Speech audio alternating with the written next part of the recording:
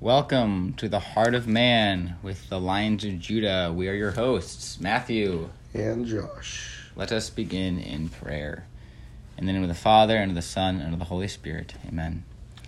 O God, you have given us Francis de Sales as a guide on the way to salvation.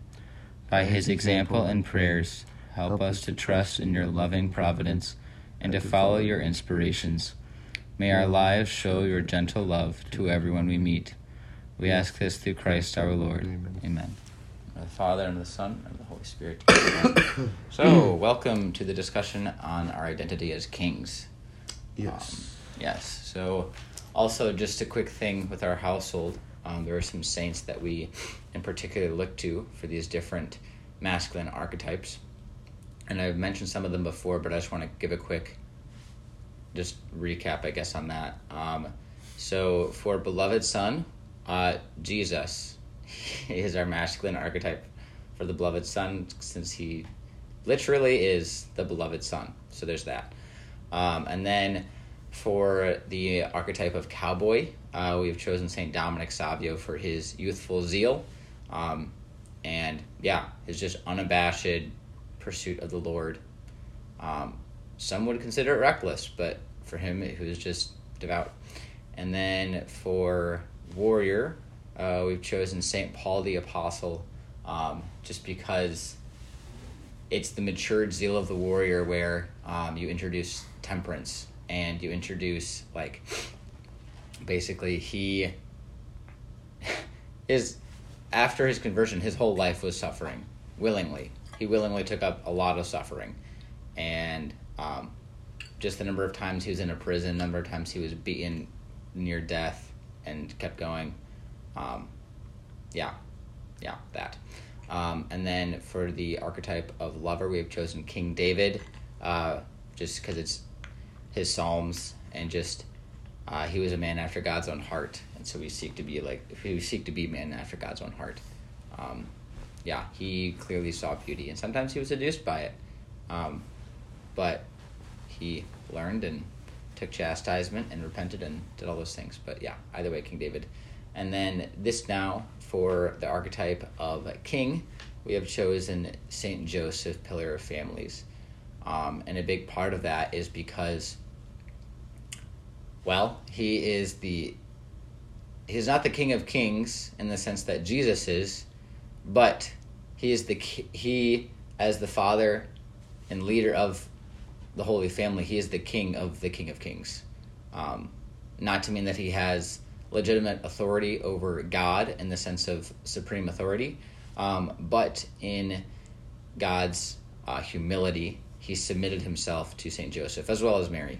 But since we're talking about king, he submitted himself to the guidance and to be obedient to St. Joseph, like a good son, because Jesus, to me, if he is God, it'd be impossible for him to not be a good whatever he is. And so since he's the son of Joseph, he's probably a good one. So, So that is where we start. And we ended last time talking about the lover and King David, and how he just wrecked Goliath, and how it kind of all goes back to the beloved son. But it's not just a matter of your passion, but a matter of actually loving, someone actually being loved by your attempt at loving. And so all of these things kind of amount to our identity as kings. Just to go into that, our three virtues are zeal, temperance, and humility. And humility is the bedrock. And you learn that, we talked about that in the Beloved Son episode. But either way, humility matures, and humility, it doesn't really mature, it stays. Zeal and temperance, excitatory and inhibitory, activity and rest, doing and not doing, right? Kind of guide us in our path, but it's humility that allows us to stay close to Christ. And I think that we know, humility is a very, very, very important aspect of love. In order to love, you have to be humble. I think a big part of being able to love is how humble you're able to be, and how humble you are. And we know that in 1 Corinthians 13, If you have faith that can move mountains, if you have this, that, whatever, but you do not have love, you are like noisy gongs and clanging cymbals, and you are nothing. And so that's kind of our aspect of like humility is like, if you don't have humility, like you need, like that's just kind of how it is, because without humility, you don't recognize God as God. You begin to think of yourself as God. And that's pretty much what humility is you recognize fully that God is God and you are you. And there's the correct relationship with that. And so the king, the way that we see king is, like, while all of the other things have like an encounter with something or some kind of activity, I guess, that's, and it's almost like it has to happen to you in some capacity. The king now is a matter of your impact on others, with the specific question of whom do I serve? What is my kingdom? What is my nation? Who am I leading? But specifically in this context, who am I serving? Yeah. Do you have anything you want to add? One thing I had thought of when I actually had one thing I wanted to talk about king, which I thought was really cool. I kind of like the archetype, the narrative archetype in so many stories of the little guy or the orphan or the nobody becoming, quote, the king, whether it's a literal king or something equivalent to the king. So many of our stories, but I'm actually struggling to think of one that doesn't have that. Take something as cheesy as like Star Wars. You have like the nobody Luke Skywalker in the desert who is a whiny little boy, and then he becomes, air quote, the king, is like the head of the Jedi, and it's through a process of growing and sacrifice and suffering.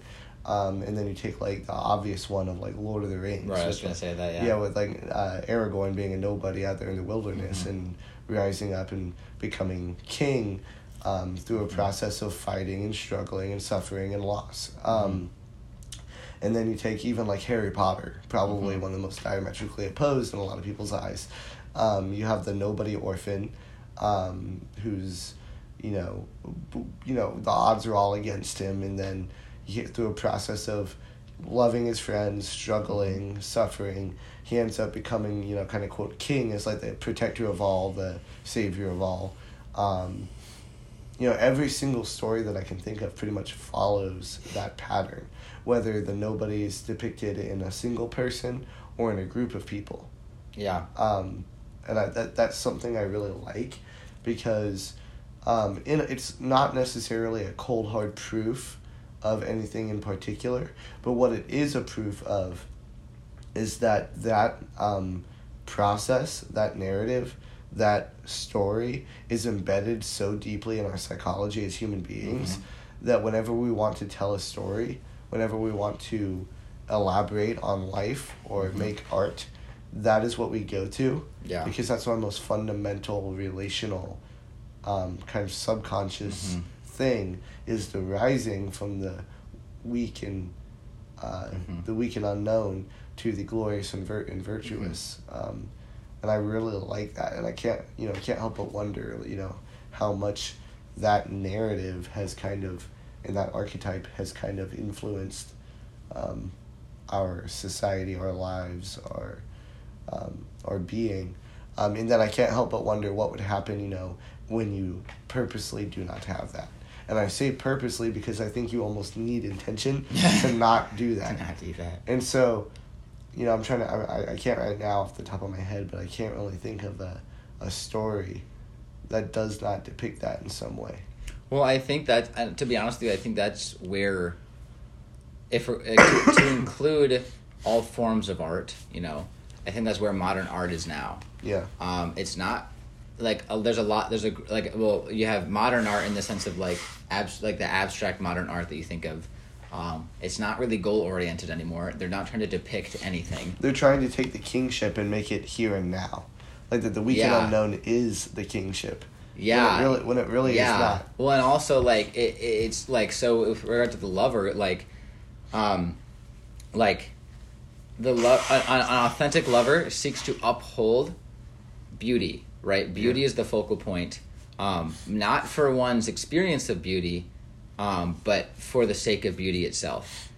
But with modern art, it's disordered because instead of depicting beauty through expression of self, it is beautiful to express oneself. Yep. And that's disordered because it becomes narcissistic, and what has been lost? Humility. Yeah. It becomes about the self again. And I think that, like with the king, so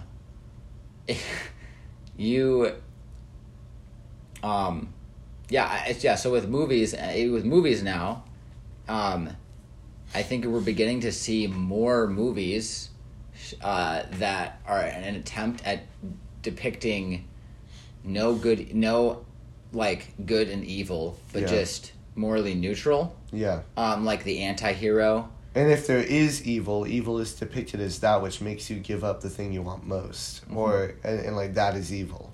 Right. Exactly. And so it's kind of scary, just to see that, because, like, I don't know. I'm just trying to think of, like, even, I don't know, like the movie, like The Joker. Yeah. I haven't watched it personally, but I have to imagine that there's not really a clear winner or king. It's just instead. Well, I think it's weird because instead of trying to depict anything, again, we're glorifying the process. We're overemphasizing the process that it takes to depict something, and so it seems like we're overemphasizing conversation. Yeah. As opposed to, well, I don't really care to converse in and of itself. I care to converse about a particular thing that I want to converse about. Yeah. No, actually, you bring up a good point, because I think Lord of the Rings, again, does a very good job of depicting the different types of processes and failures of the process. And so I have seen the Joker movie. At the time, I liked it just because I kind of got affected. I don't want to say brainwashed, but kind of like I wasn't paying attention too much. And I just got affected by the sheer raw emotional side of impact of what the movie was doing. But and I got into an argument with one of my friends one time. She hated it. I loved it, and I was angry at her for not loving it, and I thought she was just being, kind of a stickler about it. But after I had time, I actually came to the conclusion it's actually a terrible movie, because of the message. It relies completely on emotional impact. I mean, it's a very gross, very dark movie. But the thing is it actually does go through a process. It starts out it literally is about the weak nobody. And it's through his process of suffering as the weak nobody that instead of growing and being called higher, he actually retreats. He descends farther into himself, and it crowns himself king, because then he becomes like this image of anarchy, and he kind of becomes his own king, crowns himself. And where does it lead him if not like a deeper turmoil? And so I actually think Lord of the Rings does a good job as an example depicting that as well, because in the movie and in the story you have Frodo becoming literally the physical little nobody, who then carries the great evil and the suffering and the burden all the way through the story. And once he gets to Mount Doom, instead of like taking on the true kingship and throwing it into the fire, he gets to that final moment like Joker did and decides, you know what, I'm going to crown myself and my own and crown my desire king. That's what's interesting is sometimes, some people don't want to go through the process at all, but really you can't avoid going through the process. You're going to be thrown out into the desert anyway. But what's interesting is after the process, you can completely negate the fruit of that process by just reverting straight back to the beginning and saying that is the kingship. And I think that's what's probably so offensive to God in that regard, is not only do you not cultivate the fruit, but you go through the exact process you needed to cultivate the fruit. And it's almost like you can't not do that. So it becomes at that point such an easy choice, or I should say lack of choice. And that is kind of the irony of sin, is we seek to make things easier on us, but we're actually making it so much harder. Yeah. So Yeah. Well, and also like particularly with so what is it that a king possesses? Authority. Like authority is what makes a king a king. yeah, Not to say like in his inner being, but like that's the difference between a like like kingship. well, at like, the end of the day, that's what people need a king for. Right, exactly. The purpose of a kingship is for his authority. Yeah. Right. But the thing though is that like you could almost ask yourself, it's kind of a metaphysical question, but do kings actually exist? Because there's nothing substantial about a king. Like there's nothing in the same way that there is about the lover and the warrior and the cowboy. Like there's something tangible there that like there's adventure. Yeah. And there's fighting and there's loving and all those things. And what I find interesting is that the previous stages are all about receiving something. You're interacting with something, right? Beloved son is strictly receptive. You're receiving love. Cowboy is you are, in a certain sense, receiving adventure. Yeah. Right? Warrior, in a certain sense, is you're receiving the fight. And by that, I mean there has to be someone or something to fight in order for you to fight. Yeah. And struggle and sacrifice. Lover is, in a certain sense, you're receiving beauty, right? Yeah. And so why do we think all of a sudden that changes with king? We have this idea that like to have authority over my life, I need to take. Yeah. I need to take ownership. Yep. Literally, I need to take ownership of my life. Yeah, no. When in reality, I need to receive ownership of my life. You're receiving office. Exactly, exactly. And it's not so much authority, I think, as so much as it is responsibility. Because that's the more fundamental aspect. Because when you look at where kings came from in our society, they were the dominant leaders among tribal people. Mm-hmm. That once the society grew, that's what society needed, is when you have a tribe, you have a chief. Mm-hmm. Someone that protects, someone that provides, someone people look to. You can see that in animals. Mm-hmm. The dominant male, the physically strong or caring creature is the one that they turn to and the people, he receives authority because he also receives responsibility. Yeah.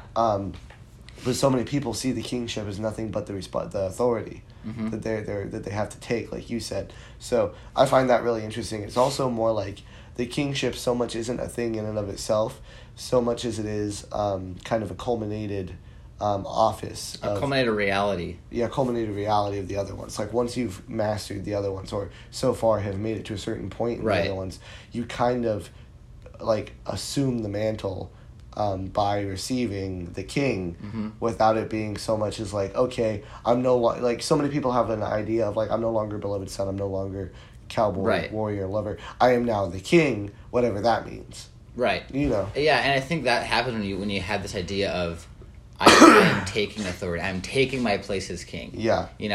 And again, what authority necessarily is given or taken, but it's not even really real authority isn't taken, because this is when you have there's the two realities of there's two kinds of leaders, and there's different forms of one of them, but there's two kinds, and this is all it all goes back to your identity, because if back to probably beloved son of the heart of man when I talked about Galatians, and there's the two kind of spiritual identities of heir and slave.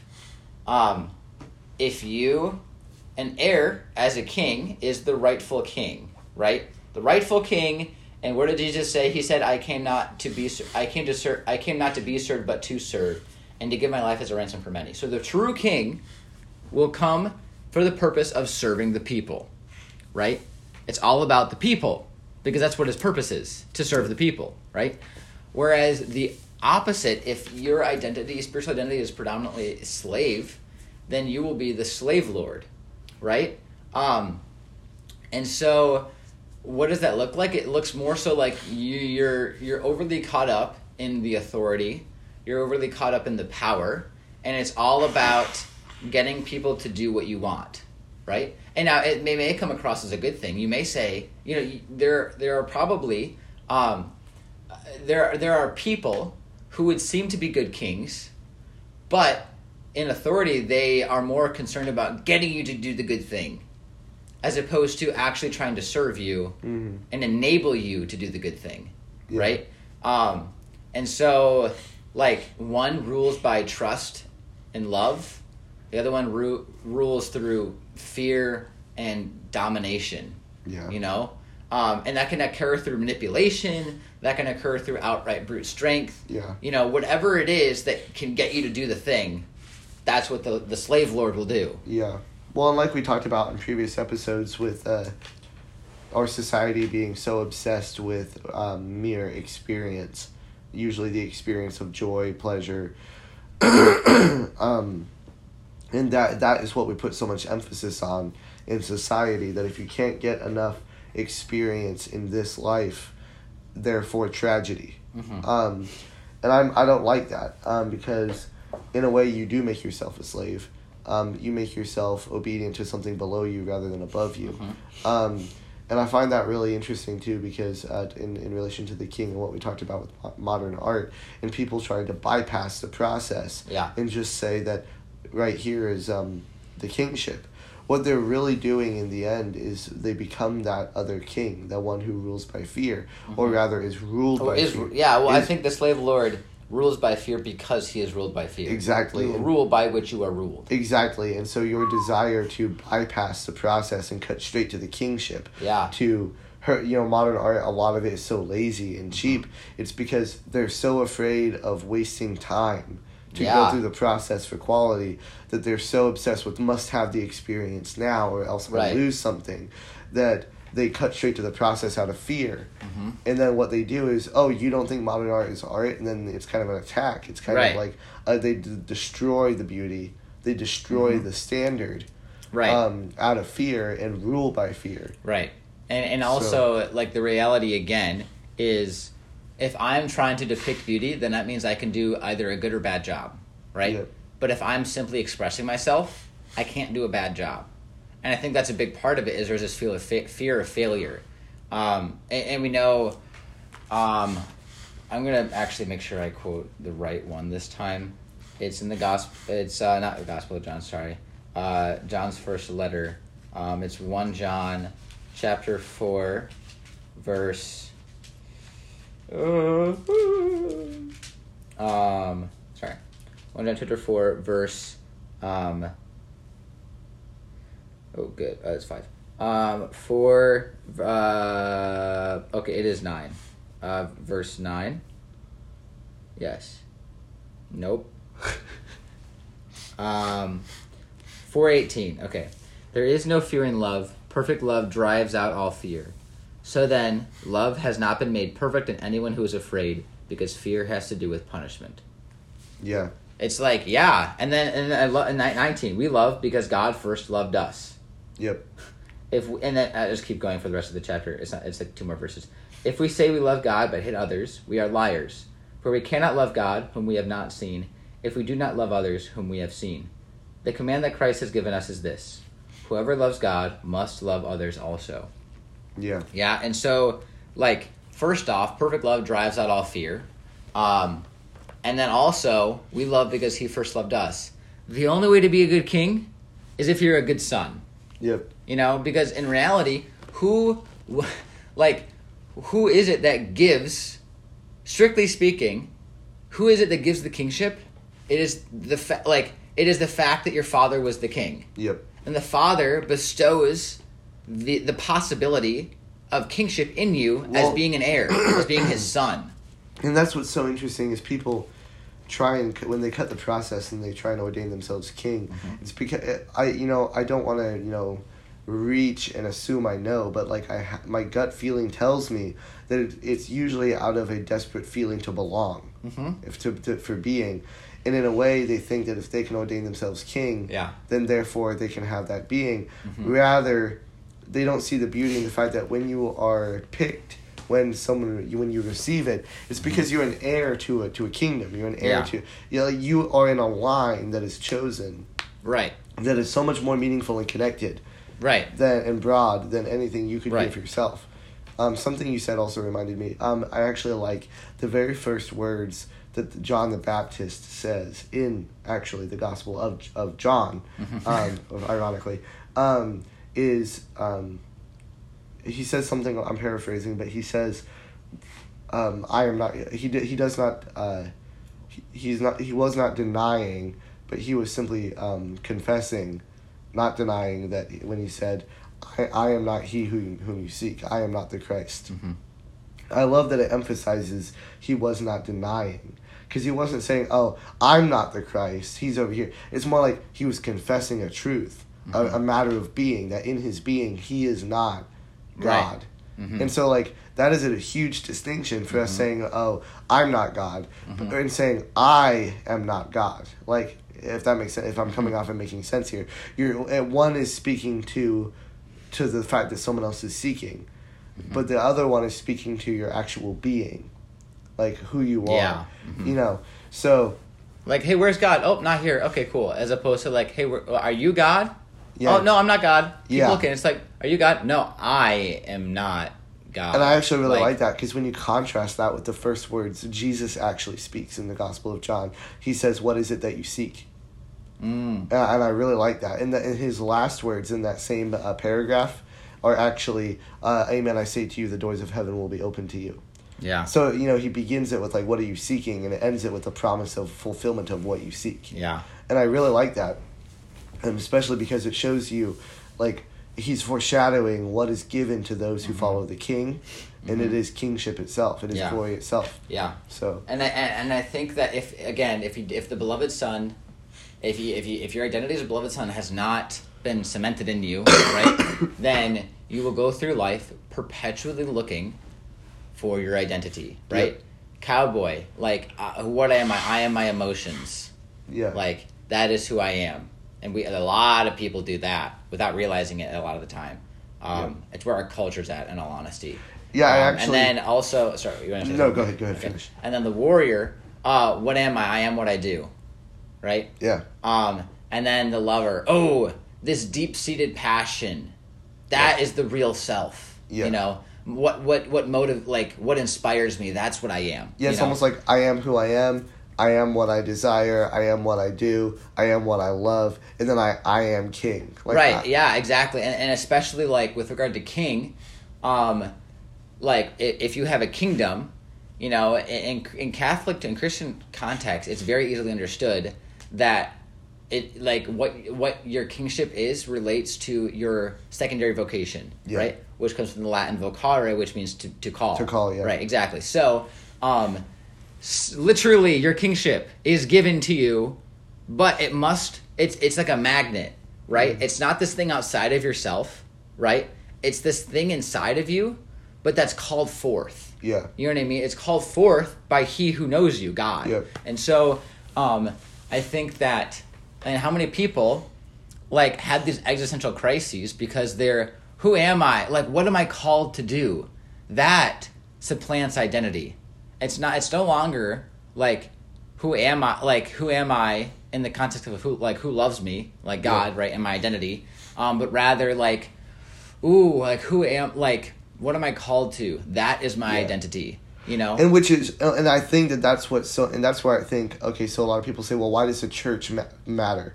I was just listening to, excuse me, for those listening, I'm getting over a cold. Deal with it. But anyway, I was just listening to another podcast, and a priest was mentioning how a couple in marriage prep is, you know, they want to get married in the church, but they can't. They're struggling with the fact that they actually have to go to church. That church is a necessary thing. So many people identify with that, though, of like, I don't know why I have to do this. And something I've been contemplating on, actually, that what you said reminded me of that, is everyone on earth can identify with the longing for calling. Like, where are you called? And what's so interesting is people don't understand that that's the most fundamental identity of what a church is, what church is. Because the word church even comes from that. I believe our word for church probably comes from the French, but I know it shares a root with the Italian chiesa, which it means church. It's spelled similar, it starts with a CH. That actually comes from the Greek, which is ekkale, which means to be called out of. It shares a root with vocation. So to go to church, ecclesial comes from ekkale, which means to be called out of. Right. So when you're going, the church exists to be that thing to which calls you out of, to calls you to where you belong. And I actually really love that because so many people now I really love, I think it deserves more thought too, the what we talked about briefly of, you are what you are, you are what you desire, you are what you do, you are what you love, and then finally you are king. It's almost like people are desiring so much.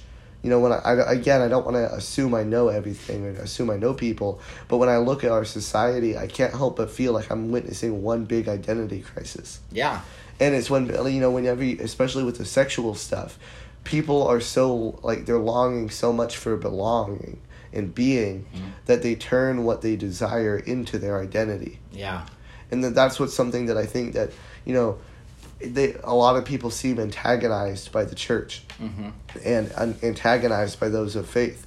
And almost in a way, it's almost like, well, when someone who's having a major identity crisis is confronted by someone who deep down is rock solid embedded in their identity, especially in an identity that is something other than themselves, that always seems antagonizing and almost hostile because it's challenging you. And that's why almost in a way we come off as hostile to them. Is because we are calling them out of themselves. We're challenging them to pick up something and move upwards rather than trying to make heaven now, make the kingship now.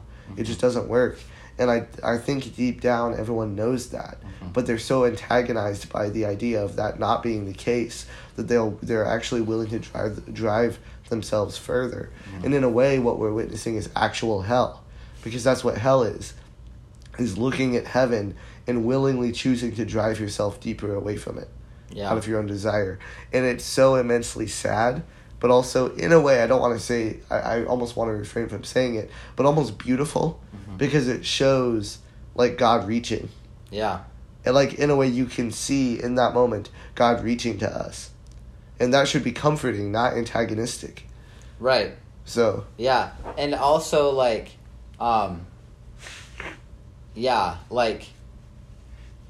again, that calling, that reaching forth, like you're saying, a lot of people find the idea of, some people have this idea that contradicts free will. Yeah. This is my destiny. In a way, it confirms it. Right, because, again, if if you are called to something, we all know this. If someone is calling you on the phone, what do you have to do to talk to them? Pick up the phone and answer it. Yeah. In what capacity was your free will? Now, that being said, there may be a lot of things there may be things apart from the call itself that demean your free will. For example, let's say a particular person is calling you, right? And you recognize who it is, and you're let's say it's your mother or your significant other, right? They call you. You feel obligated to call them, to respond, right? Yep. And some people in that obligation feel a lack of free will because they're I have to. Whereas other people in the context of a loving relationship say, I'm excited that they have called me and I wish to answer, right? There's that two responses, I have to and I want to, right? And then also there's other things too, let's say I'm in the middle of something. Well, that's going to prevent me from calling, or at the very least going to put a hurdle in the way of answering the call, right? There's so many other things that impact answering the call that we confuse them with the caller and the call itself and say, there's all these other things that I experience while being called that it necessitates destiny and I don't have a free will and I reject that and I am my own king. And growing up, if your identity is not in your identity as a beloved son, as a son of God or daughter of God, then you look to, I want these things. Yeah. That's not satisfying. I'll do these things. That's not fulfilling. I love this. It's empty. Well, if none of those work for identity, well then I will make my own identity. Yep. And that's where our culture is at. It's rebellion against identity. I will make my own identity. It's so many people are frustrated by that because with the free will thing, when you say, this actually is an example of free will, they're like, okay, well, maybe they accept, okay, I have a will, and I can either choose like evil and self-appeasement and self-worship, or I can choose God. And then they're frustrated because, okay, well then, why would God give us that choice when our desire is so easily oriented towards hell, towards evil, towards self-worship? Then people are frustrated because it's almost like they're angry because free will doesn't include an enslavement to God's desire. You know what I'm saying? Like, it's almost like they have free will, but they're not automatically oriented towards God's will, and so therefore they demonize God for that. Yeah. And it doesn't make much sense to me, but I can see why people see that, because no one said that the free will wouldn't come with pain, that choosing the good wouldn't feel good. And so when people realize, okay, choosing the good doesn't feel good most of the time, then they're like, okay, well then how could God do that? And it's actually like choosing the good should feel good, but it shouldn't feel necessarily pleasurable all the time. Right, that's because of original sin. Nature is not ordered. Heaven only feels painful because so many of us insist on hell.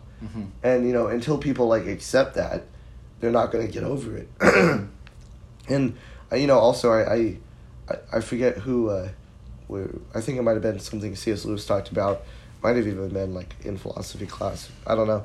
But talking about how the virtue gained through struggle and the virtue gained through pain and suffering will always be worth more and greater and more glorious than the virtue not earned through that. Yeah. And in a way, I was actually, Dr. Trabick from our philosophy department was just on Pints with Aquinas in a 2-hour episode. I watched it.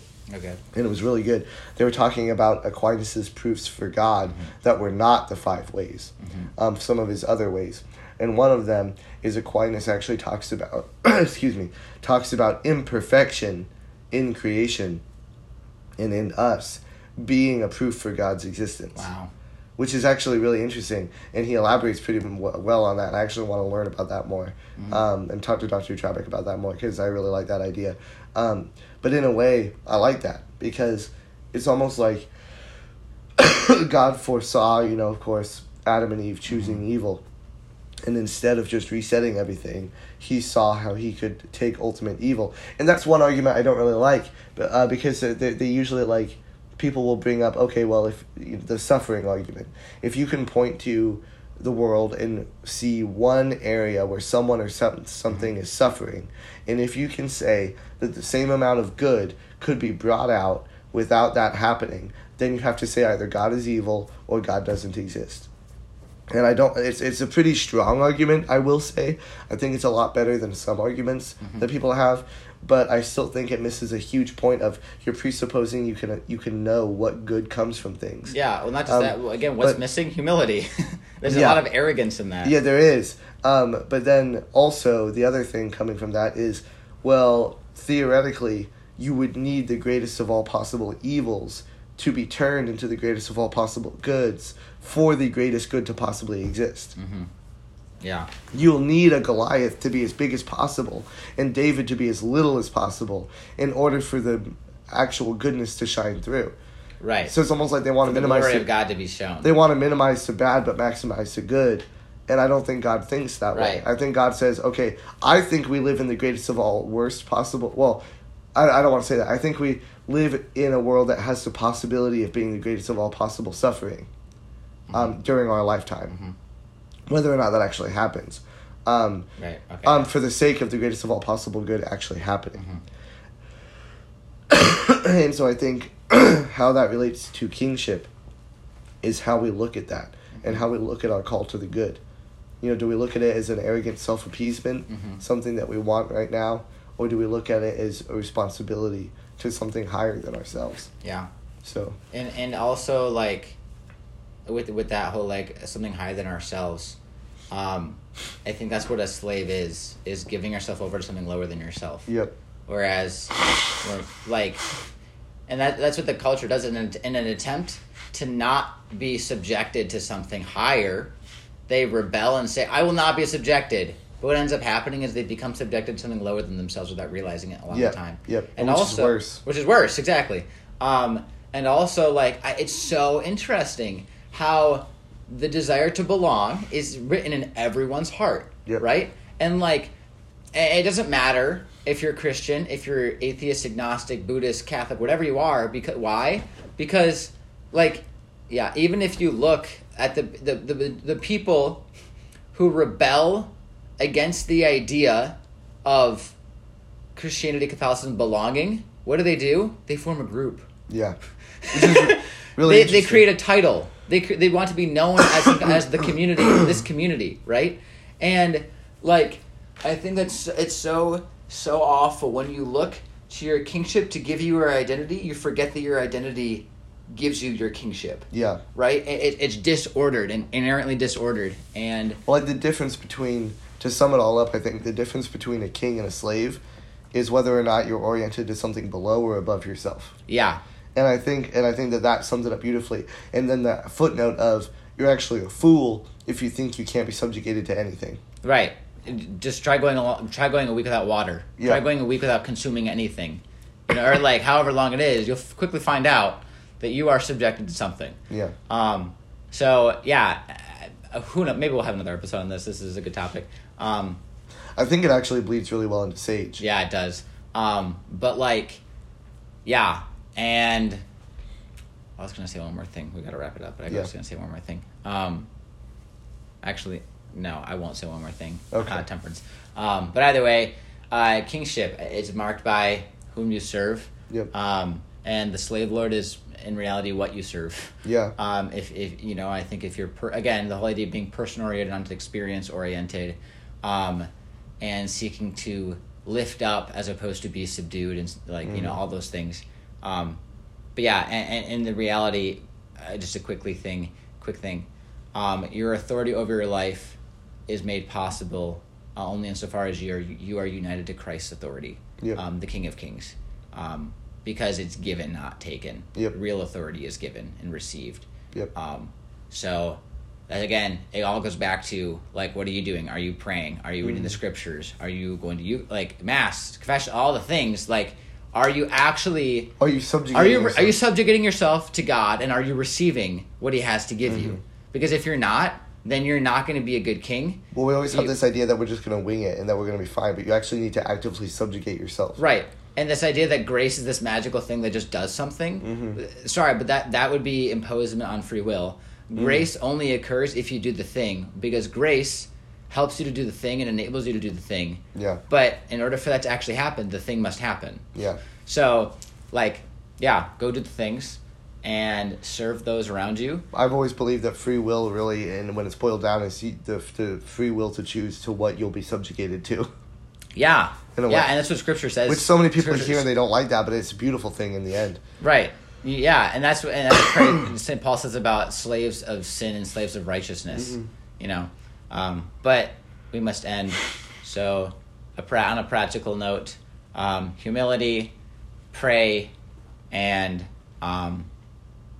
just kind of look to your authority is in your identity, not your identity is in your authority. Yep. So let go. So do what Christ says: let go and let God, as they say. Yep. But with that, we will tell you to have a good day and a happy feast day or memorial, whatever, St. Teresa of Avila. That is today. Nice. But this will not be posted today. So, ayo. It will be posted on Monday. Ayo. But, alrighty. Any closing words, Josh? Nope. See you next week for Sage. Ayo. Love you. Bye. Peace out, Ghost Scout.